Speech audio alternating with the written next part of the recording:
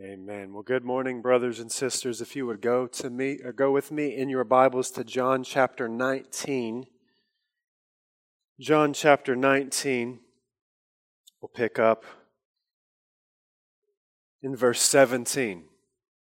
John chapter 19, beginning in verse 17, and we'll make our way through verse 24, Lord willing, this morning. Hear the word of the living God. So they took Jesus, and he went out, bearing his own cross, to the place called the place of a skull, which in Aramaic is called Golgotha. There they crucified him, and with him 2 others, one on either side, and Jesus between them. Pilate also wrote an inscription and put it on the cross. It read, Jesus of Nazareth, the King of the Jews. Many of the Jews read this inscription, for the place where Jesus was crucified was near the city, and it was written in Aramaic, in Latin, and in Greek. So the chief priests of the Jews said to Pilate, Do not write the King of the Jews, but rather, this man said, I am the King of the Jews. Pilate answered, What I have written, I have written. When the soldiers had crucified Jesus, they took his garments and divided them into 4 parts, 1 part for each soldier, also his tunic. But the tunic was seamless, woven in one piece from top to bottom. So they said to one another, Let us not tear it, but cast lots for it to see whose it shall be. This was to fulfill the scripture, which says, They divided my garments among them, and for my clothing they cast lots. So the soldiers did these things. And so, Father, we say again, Speak, Lord, that we would hear what the Spirit says to the church, and we ask that you would help us to see the glory of Christ even in his darkest hour of the crucifixion. And may we rest in the providence of God as we see, Lord, that you have and did ordain the death of your Son, that we might believe and have eternal life. We ask all of this in Jesus' name. Amen. After many weeks of studying Jesus' arrest and his 6 trials, we have finally made our way to the account of the crucifixion of Jesus Christ. And in some sense, we have been waiting for over 6 years to make it to this point in John's Gospel. The crucifixion, in many ways, is the climax of the Gospels, and rightly so. I've heard it said that the Gospels are crucifixion narratives with extended introductions. And I do want to say that in a few weeks, when we get to verse 30, where Jesus says from the cross, It is finished, we are going to spend probably 3 weeks or more unpacking what was accomplished in Jesus' life and death. And we're going to linger there for a while because there really is just so much to unpack and deal with. And so my focus today largely will not be on what Christ accomplished on the cross for us, nor will it be on the suffering of Christ on the cross. But just keep in mind that we are going to get there, and we are going to linger there for quite some time. Today, I want to argue that every single detail of Jesus' crucifixion works exactly according to the providence of God. One of John's primary purposes in this gospel, and especially in the crucifixion section, is to show that Jesus' death on the cross has been carried out in full accordance with God's will. That's a focus that John has, and that Jesus has willfully submitted to that will.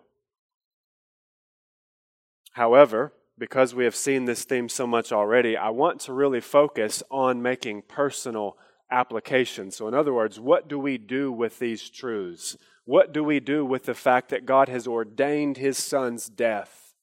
How do we respond to that in our own lives? And so without any further introduction, let's jump right in. Beginning in verse 17, it says that they took Jesus and he went out. This is one of those verses that we might just kind of read over as if it's just kind of detail that's there, but we need to consider this. Let this land on you. They took Jesus and he went out. The verb there is exershomai. It's the same word that we saw back in 18:1 at the beginning of the betrayal and arrest scene. It says this: when Jesus had spoken these words, he went out. Same word, with his disciples across the brook Kidron. And it says that Judas, who betrayed him, also knew the place, for Jesus often met there with his disciples. And so Jesus didn't flee Jerusalem and run away when he knew that it was in Judas's heart to betray him. He didn't run from his life. He went out on his own admonition to the place where Judas knew that he would be. And then in 18:4, when Jesus is confronted by the band of soldiers, the word is used here again. And John Mark taught on this in depth a few weeks ago, but let me remind us of what it says. Then Jesus, knowing all that would happen to him, came forward. It's the same word. And said to them, whom do you seek? And so where am I going with all of this? Well, John's message is clear. Jesus does not flee his betrayer. He goes to his betrayer. Jesus does not flee his arrest. He initiates it. And here, in chapter 19, after Pilate agrees to have Jesus crucified, although innocent, Jesus went out and began the walk to Calvary. He didn't argue his case. He didn't go out kicking and screaming and have to be dragged up the hill by the Roman soldiers. No, he went out on his own accord because he knows Pilate has no authority over him. The Jews have no authority over him. The Roman soldiers have no authority over him. He knows this is his hour. He said to the crowds just a few days earlier in John 12, now is my soul troubled, and what shall I say? Father, save me from this hour? But for this purpose I have come to this hour. Now is the judgment of this world. Now will the ruler of this world be cast out. Jesus knew he would be rejected by his people. He knew he would be rejected by Rome and put to death according to the will of God. He knew that Isaiah 53 was written about him that says, yet it was the will of Yahweh to crush him. He knew this, and he said, and he knew that he would not be put to death by stoning.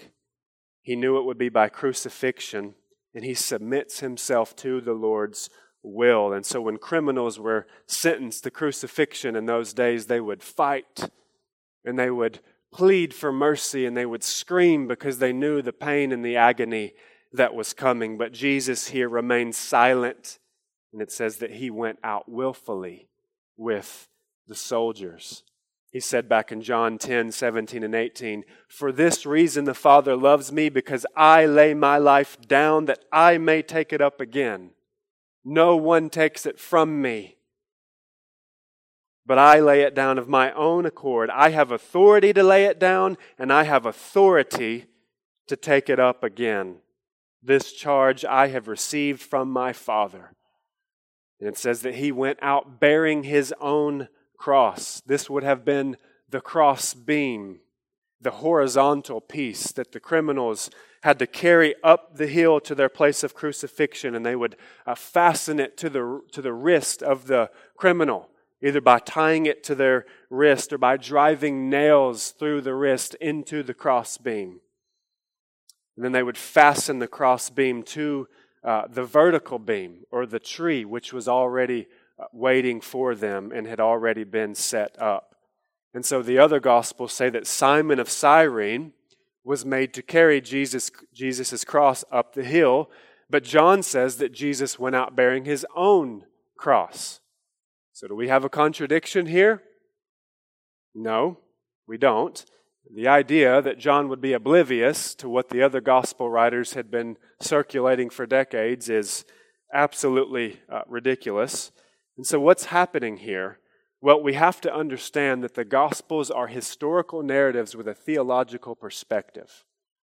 And the Gospel writers have theological purposes. And so John highlights throughout the entire Gospel that God has divinely ordained the Son's death and that the Son has willfully submitted to the Father's plan. It's been a theme that has run throughout the Gospel. And so he puts the attention on Jesus' bearing his own cross.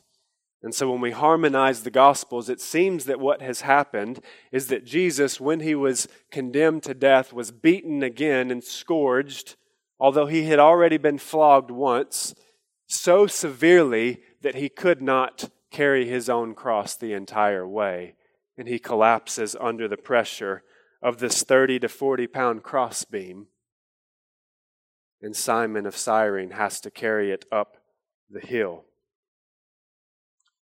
Before someone was crucified, they were beaten nearly to death, so that by the time they got nailed to the cross, they had very little life left to give. And Jesus was probably beaten more severely than any criminal. Why? Because he's being charged with making himself a king. And so Jesus, we know from the Gospels, the Gospel writers tell us that they put a crown of thorns on his head, and they took a reed or a scepter, and mocking him, and they smote Jesus on the head while he had this crown of thorns on his brow, driving the crown of thorns into his head and inflicting major head trauma. So Jesus went out willfully after this, bearing his own cross, but at some point became unable to bear it. And so they forced Simon to carry it the rest of the way. But again, John's aim is not so much to highlight the suffering of Christ, although he does, but to highlight Jesus' willful submission to the Father. And so he points out the fact that Jesus bore his own cross. Jesus' obedience to the Father meant carrying his own cross to death. And here's the thing. He demands the same thing from each and every one of us.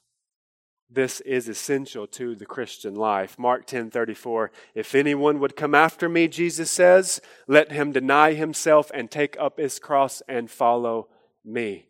Follow him to death. God has given each one of us a cross to carry.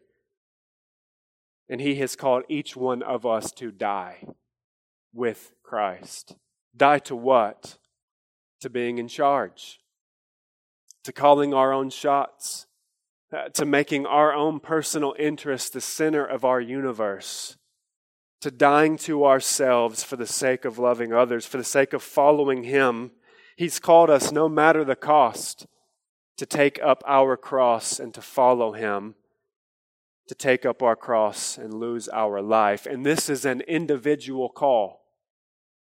You cannot bear the cross of your spouse. You cannot bear the cross of your parents. You cannot bear the cross of your community.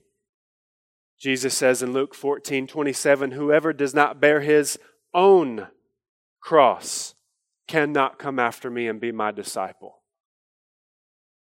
Now, let me land here for a moment because this has been a point of contention in the church at large historically, and still today, this garners a conflict of thinking regarding how personal or how communal Christian discipleship should be.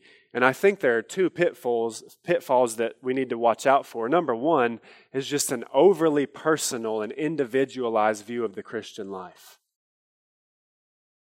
This has been prevalent the last 150 years or so with the rise of revivalism and the rise of decisionism and the altar call and all of this. And I've seen the bad fruits of this. I have felt the bad fruits of this in my own soul. And I have had the privilege to sit across the table with many people who have struggled, who are haunted by the fact that they can't look back into time and know with certainty that they were sincere when they prayed the sinner's prayer when they were a kid. How do I know I'm saved? How do I know I meant it when I was 8? And it haunts them to this day. And you try to point them out to look, and we say, we see fruits, we see the objective reality of Christ in you, but it's such a struggle because there's a certainty that is desired that is based on the standard of feeling and not objective truth. And many of us feel the effects of this, don't we? We don't sing with joy because we feel unworthy, as if we could be worthy. We sin and we keep ourselves from God until we feel like we've cleaned ourselves up, as if we could clean ourselves up. We don't commit good works. We don't carry good things out because we judge our motives in fear that our motives are wrong, so we don't do good works. Then, on the other hand, you can have an overly communal, an overly covenantal view of the Christian life where it's basically, you're just in because you're in. Because someone told you were in. And there are some who believe that if a person affirms the Trinity and will recite the Apostles' Creed in public, that person is a Christian. And that the marks of discipleship are to participate in the Christian worship services alone. And while there is much good in recovering the communal and the covenantal aspects of the Christian life, this can quickly go overboard and become dangerous. It runs the risk of creating a nominalism and a shallow, crossless Christianity. Jesus bore His own cross, and He calls us to bear our own cross. This is why, brothers and sisters, it's so important to have a robust understanding of what all of the New Testament teaches regarding Christian discipleship. This is why we must do exegesis, which is where we allow the text to determine the rules, and the text to determine the outcomes, and to determine the results, and not eisegesis, which is coming to the text and forcing on the text our own biases and traditions and preconceived notions. Now look at verse 18. It says, "There they crucified Him, and with Him 2 others, one on either side, and Jesus between them." So they led Jesus Christ to a place outside the city called Golgotha or Calvary, and they crucify Him along with 2 other criminals, yet Jesus is in the middle, likely to highlight His death. Because, remember, He is being charged with making Himself a king. And so Craig Keener says that Jesus was crucified with 2 others is not surprising, given the propaganda value of public executions during festivals when Jerusalem's crowds were the highest. So remember the context here.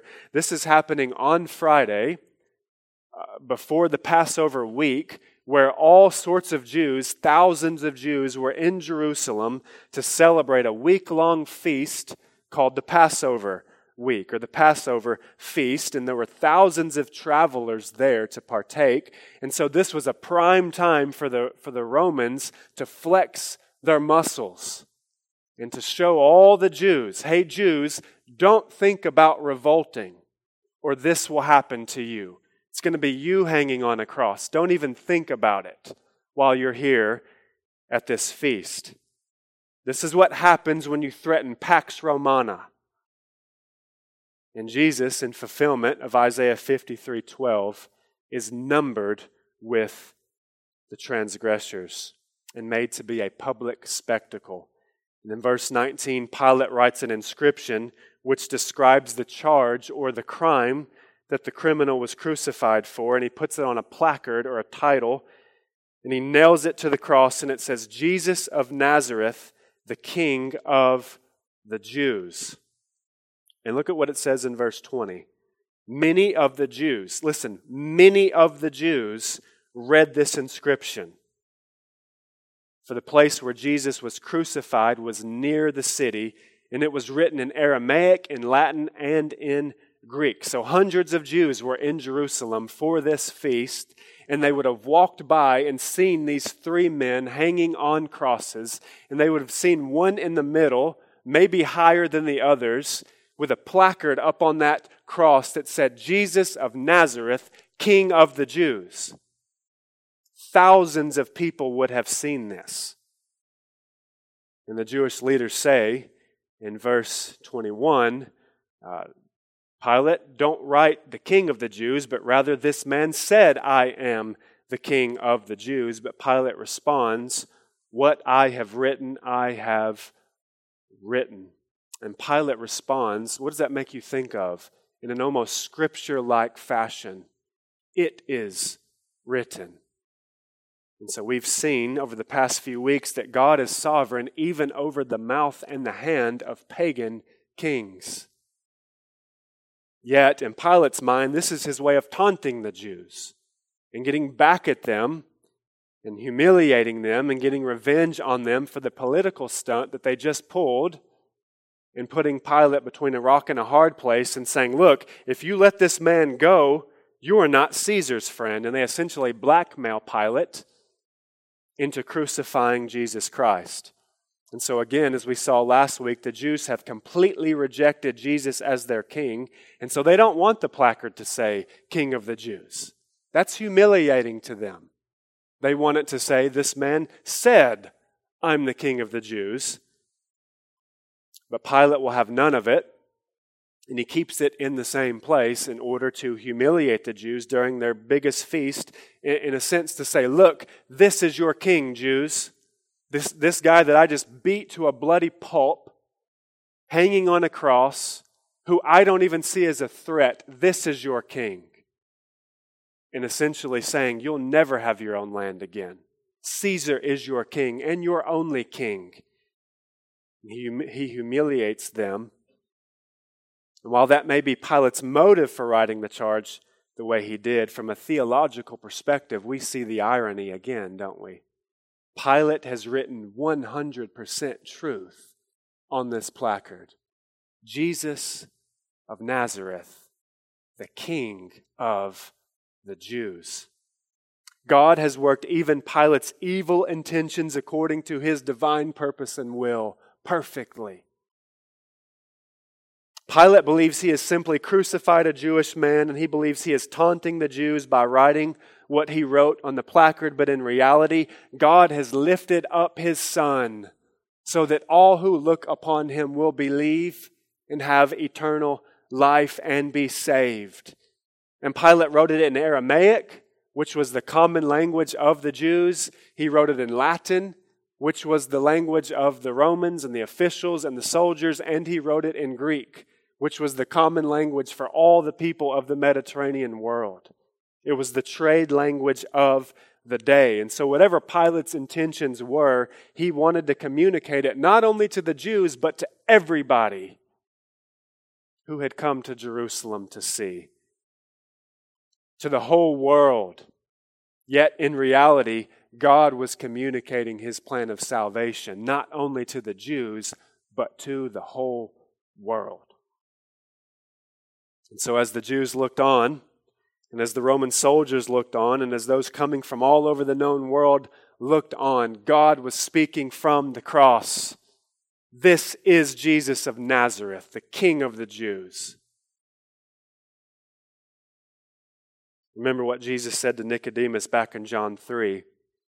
And as Moses lifted up the serpent in the wilderness, so must the Son of Man be lifted up, that whoever believes in him may have eternal life.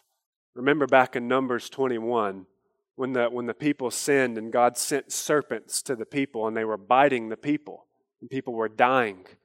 And they cry out to Moses, and the Lord says to Moses, make a fiery serpent and attach it to a pole and lift it up.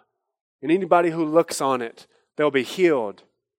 Well, Jesus knows that this story is a foreshadowing of what God would do in his day when he would lift up the Son. And anybody who would look upon him and believe would be healed of their broken human condition and transformed and made new. He says in John 12:32, and I, when I am lifted up from the earth, will draw all people to myself.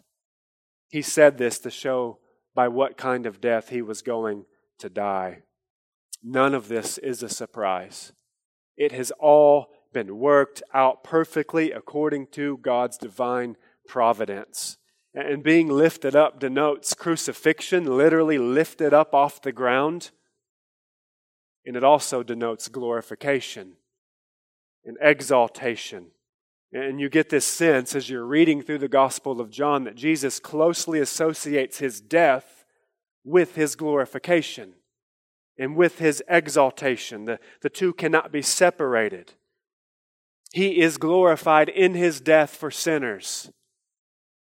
And God goes on to raise Jesus from the dead and then brings him into heaven where he now reigns at his right hand. And as he reigns, he draws his elect from all over the world to himself to believe, to look upon him and have salvation and eternal life.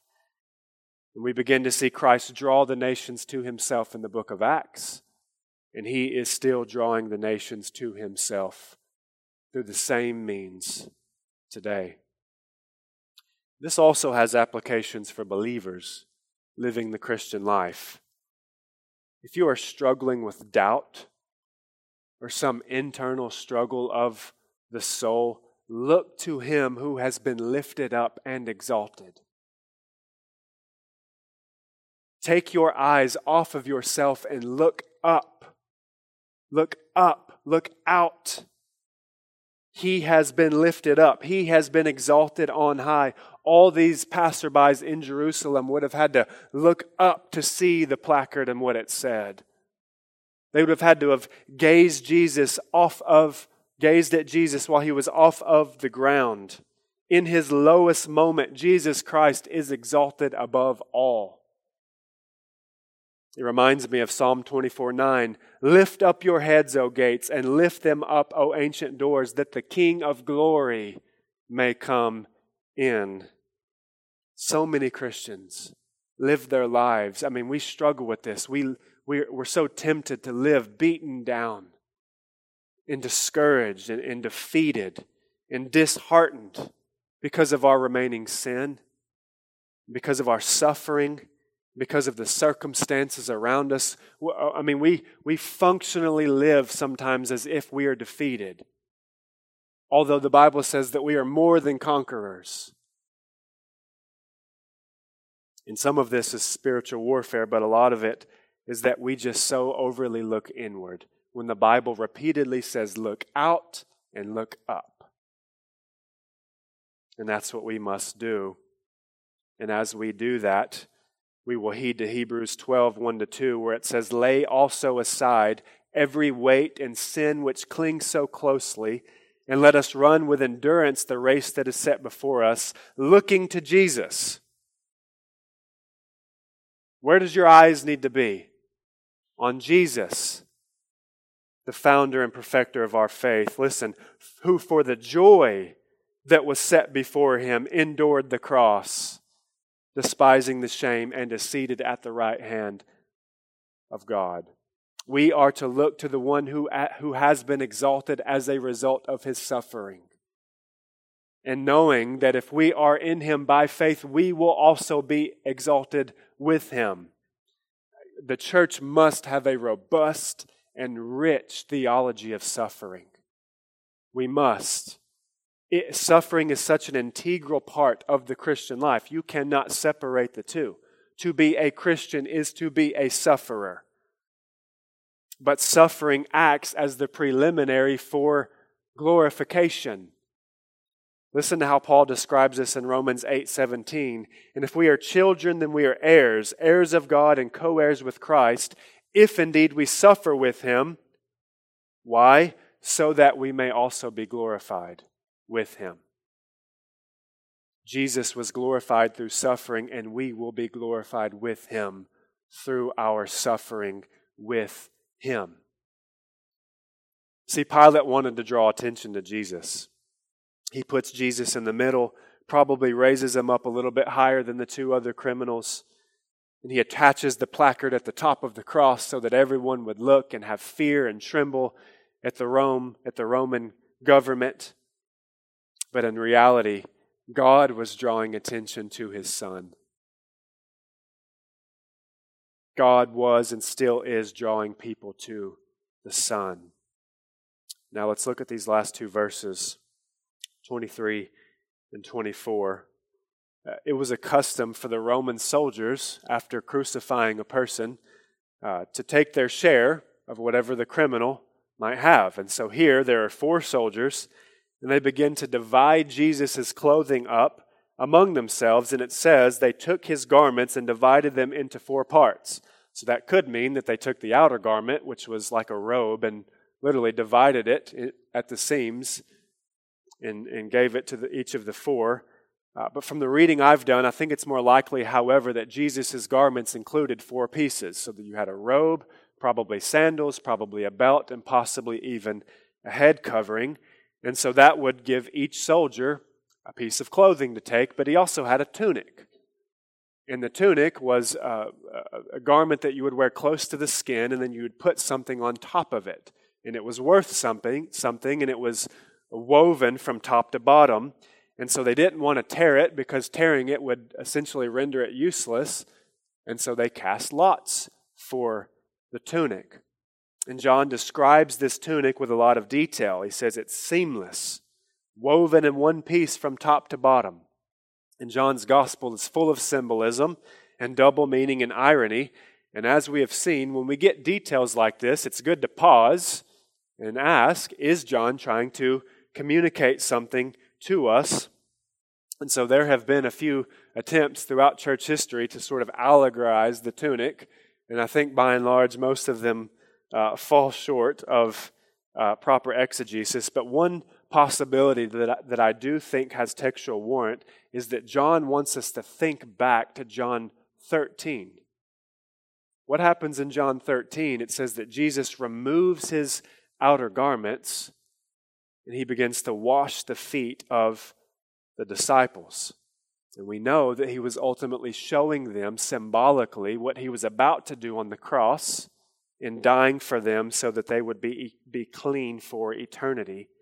And so here we see from the perspective of the cross how Jesus has humbled himself and served his disciples. And his clothes have been removed from him as he is being humiliated on the cross and hangs and dies for his people. And so the foot washing scene in John chapter 13 is symbolic for what Jesus is about to actually do in John 19. John Calvin, in commenting on this verse, says, Christ was stripped of his garments that he might clothe us with righteousness, that his naked body was exposed to the insults of men, that we may appear in glory before the judgment seat of God. Nevertheless, what is clear is that this is a historical moment where these soldiers actually divide up Christ's clothing, and in so doing, they fulfill ancient prophecy. This was to fulfill the scripture which says, they divided my garments among them, and for my clothing they cast lots. This quotation comes from Psalm 22:18. And Psalm 22 is extremely important to the crucifixion narrative. According to one scholar, Psalm 22 is quoted or alluded to 14 times in the Gospels. Jesus quotes from it, from verse 1 as he is hanging on the cross. My God, why have you forsaken me? It's a psalm about the suffering but the eventual triumph of David, yet it finds its messianic fulfillment in Jesus Christ. As I close here, in order to drive this point about God's providence over the events of the crucifixion home, consider what is really happening here. These 4 soldiers who have no real skin in the game, they're just merely at work. And they're casting lots for the clothes, and they're probably bored. Yet, as they sit around and wait for Jesus and the other 2 criminals to die, they are doing exactly what God prophesied about them 1,000 years prior.